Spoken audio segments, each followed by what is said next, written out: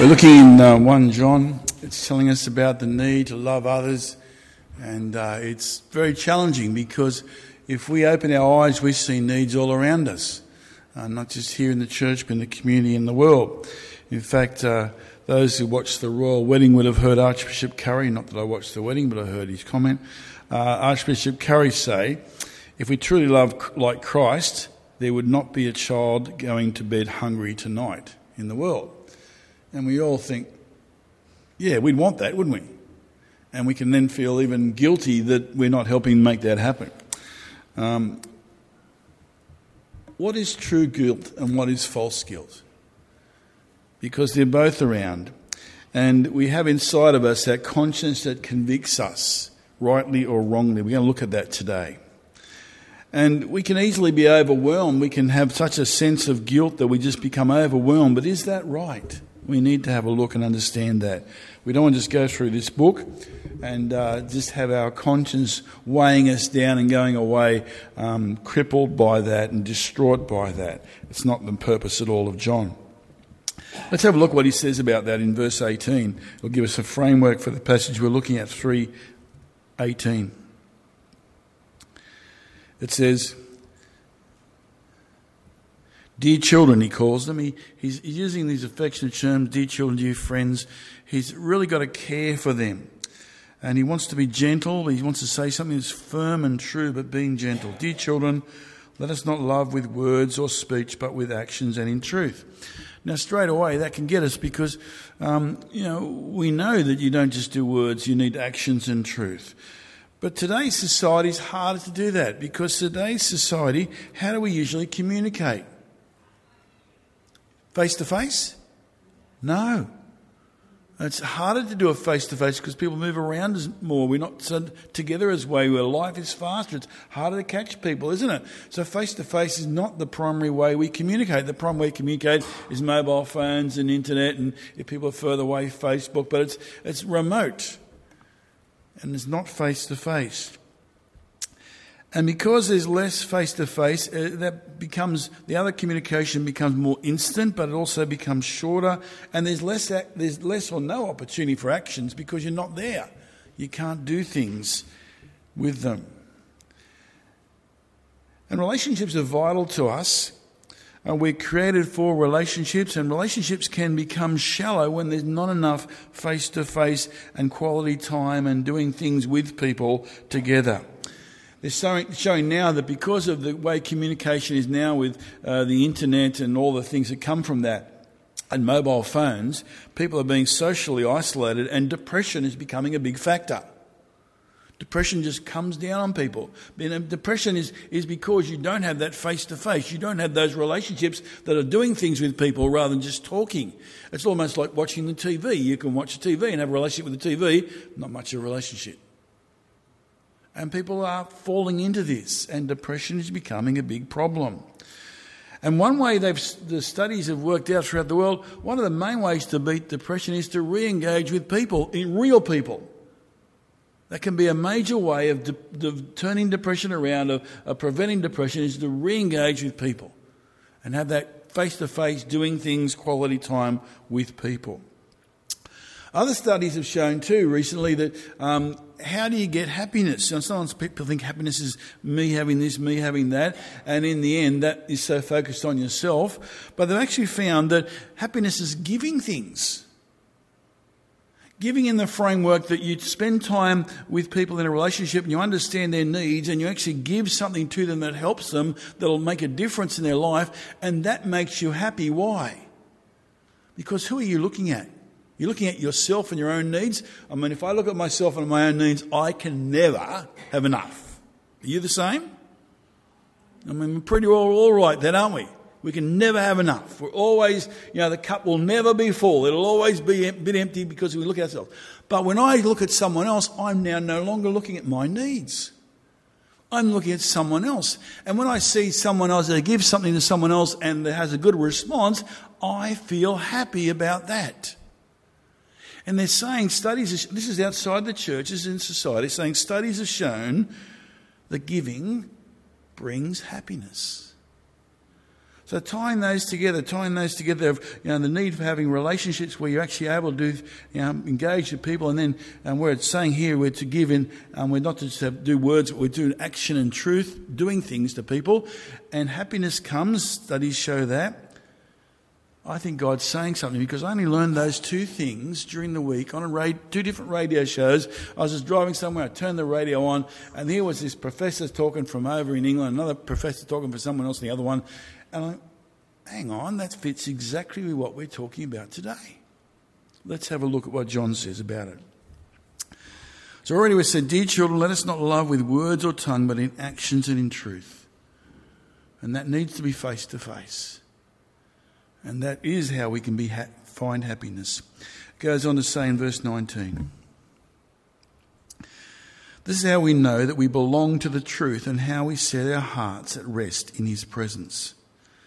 It's linking back that when we're doing things in loving, in action and truth, we can see the truth of our behaviour, of that we are people who love God, who follow God. We're obeying his command to love because it's seen in what we do.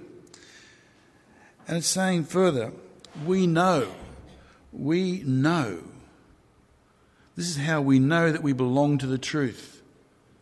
And the idea of knowing here is future tense. It's not saying we know right now, in this moment, we belong to truth, but it's saying we'll continue to know. It's a continual reassurance in the future. We'll continue to know. So when a crisis of belief comes and we want to know in ourselves whether we belong to Christ, we'll know, we'll be able to examine ourselves because we know we're keeping the command he gave us. We're keeping the command to love one another. We'll look at a moment at that, because as soon as I say, I think, I can see lots of ways I don't love that I'd like to love. But we'll look at that in a moment. Because straight away when we say the idea of loving one another, my heart, probably your heart, says, I don't do that well enough. There's more I could do. Let's have a look what it says in verse 20. Well, the end of verse 19, it says, and he'll set our hearts at rest in his presence. And verse 20 explains how that's going to happen.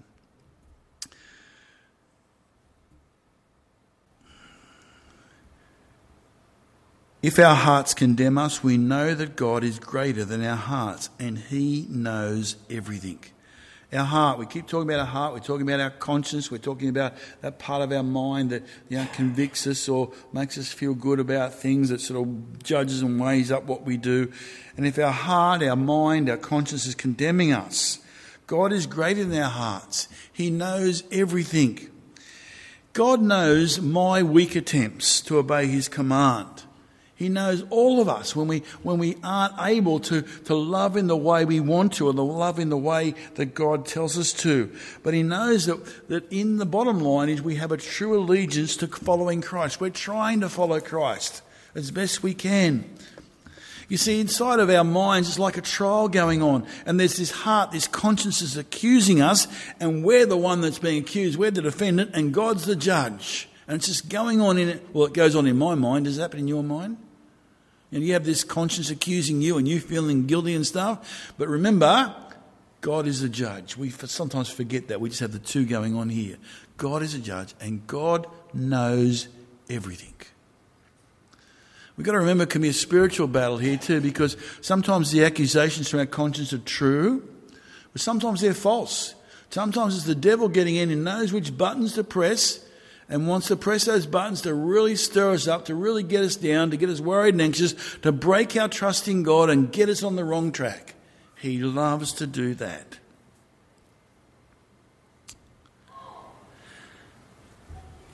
But when this is going on, God is greater than our hearts.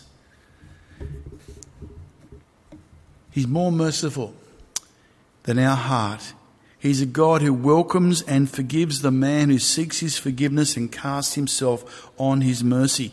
You see, even if you were in such a very dark place due to physical or mental illness, even if life was just so weighing you down that you're really, everything's just closed in and you can't even, you sort of, God's locked out because of your mental state.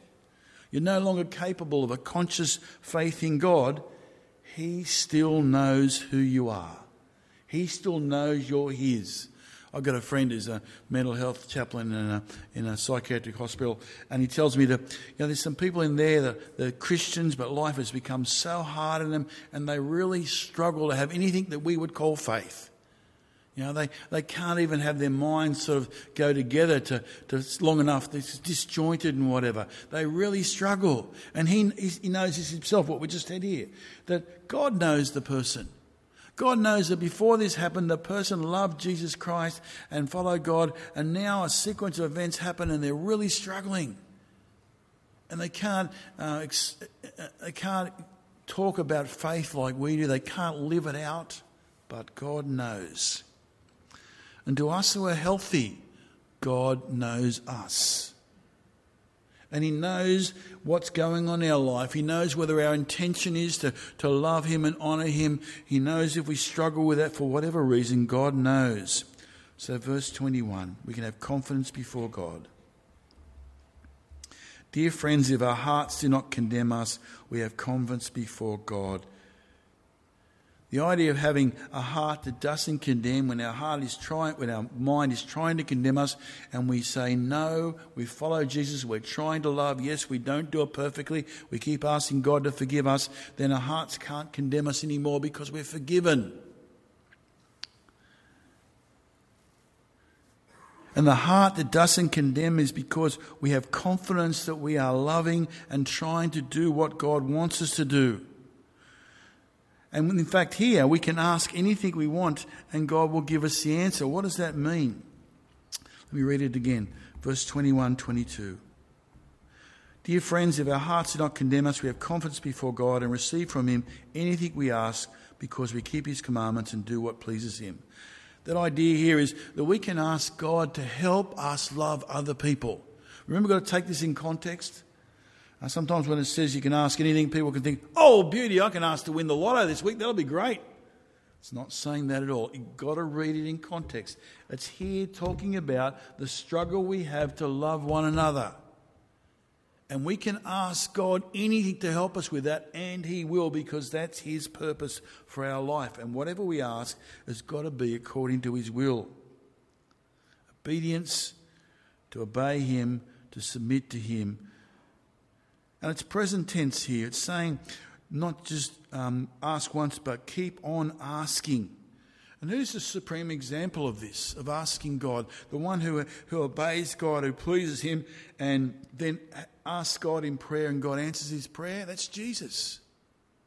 We need to be like that. People who rely on God, trust in God, obey God, and we can ask things of him and be confident he hears us. And particularly here about loving one another, which is a hard thing sometimes for us to do. Hard to do because of time, hard to do because of things going on in life, but also it can be sometimes hard to do for the particular person. For whatever reason, I can think of one person right now, it's hard to love that person because of how their attitude and how difficult they are, and we need to be praying, how can I love that person? God help me love that person. Verse 23. And this is his command, to believe in the name of his Son, Jesus Christ, and to love one another as he commanded us. The person who can come confidently before God and ask his help in prayer to love one another is the person who believes in the name of Jesus, believes in who Jesus is, Son of God, Christ the Messiah, made man, fully came in the flesh. Remember, he's writing to people in a church who have false teachers saying that Jesus is not really the Christ. Jesus was just a good man that God somehow used. They've got people who are watering down, bringing down who Jesus is. And he's saying, no, we need to be the opposite. We need the people who always are expanding our thinking about Jesus. We're always lifting him higher. We're wanting to know more of him. We never sort of get to the point where we think we know Jesus. We want to keep just growing in our understanding and our knowledge, and particularly in how important Jesus is to us.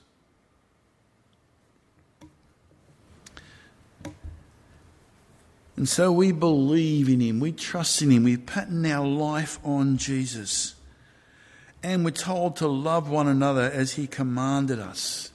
And that's what John's been talking about in this passage. Love in truth needs that face-to-face stuff, needs actions that go with it. Can be summed up to believe and to love, because faith in Jesus Christ is a decisive decision to turn, to repent of your sins, to turn to him and ask his forgiveness, to turn and follow him. But on the other hand, love is going to be a continuous attitude that now happens in our life and keeps on going. And both of these things, faith and love, are the test of a true Christian. Verse 24. The one who keeps God's command lives in him and he in them. And this is how we know that he lives in us. We know it by the Spirit he gave us. I'm reminded straight away of Jesus in John chapter 15 talking about the vine and the branches. He's talking himself about him being the vine and the branches. We're linked to him, and while we remain in him, he abides in us. And it talks about that idea of continuing to abide in Jesus, continue to be connected. And in John 15, that connection is by obeying him. And it does say in that passage about loving too. So it's just echoing what John's saying here. Maybe John's thinking back to when Jesus said that, because he was there. But that idea that we live in Jesus, we'll continue to abide in him, and we'll do that by obeying him. Remember, the people who behind this letter, the false teachers saying, no, it's some sort of mystical experience. It's some sort of, U-boot thing that happens to you. And he's saying, no, it's by confessing who Jesus is and having a life of holiness and love that follow from that. And the Spirit is God's Spirit who's going to work in us that we might know Jesus. And the Spirit is going to be the test of abiding in Christ, because the Spirit's going to want to give us that desire. The Spirit's going to give us that want and desire to love and to live a life of obedience of pleasing to God. Today, I want you to go away and remember God knows everything about each and every one of us. And we will struggle and continue to struggle as followers of Jesus Christ. This world is going to be a challenging place. Is it going to get better? No, it's going to get worse. Just think back. What's happened in our lifetime, in your lifetime? Even Lockie's is about the youngest here. He's looked up. Life is changing. Life is changing for all of us. Society changes. About marriage, about abortion, about the rules of society. And for us who have lived longer than Lockie, we can think back when Sunday there's nothing else happening on church on Sunday, nothing happening except church on Sunday. Society is moving. And where years ago what God said would be recognised in our parliaments, now it's just pushed aside. The society in the world is changing, and it's going to keep changing. It's not going to get an easier place in this country for us. Some countries are going the other way. They're having a bit of a revival and coming back, but we're in a place where it's not going to be easier. And so 3 things we need to do. We need to believe. We need to have that faith in Christ, knowing who he is, keeping our eyes focused on him, and Christ being more and more and more important to us every day. And we need to take seriously the idea of loving our brothers and sisters in a real and practical and effective way, a love that's going to engage with them, a love that's going to give things to them. And we'll benefit by that, because we'll get that feeling of happiness that you do get. And thirdly, we need to live morally upright lives. We need to be godly people, because God knows everything.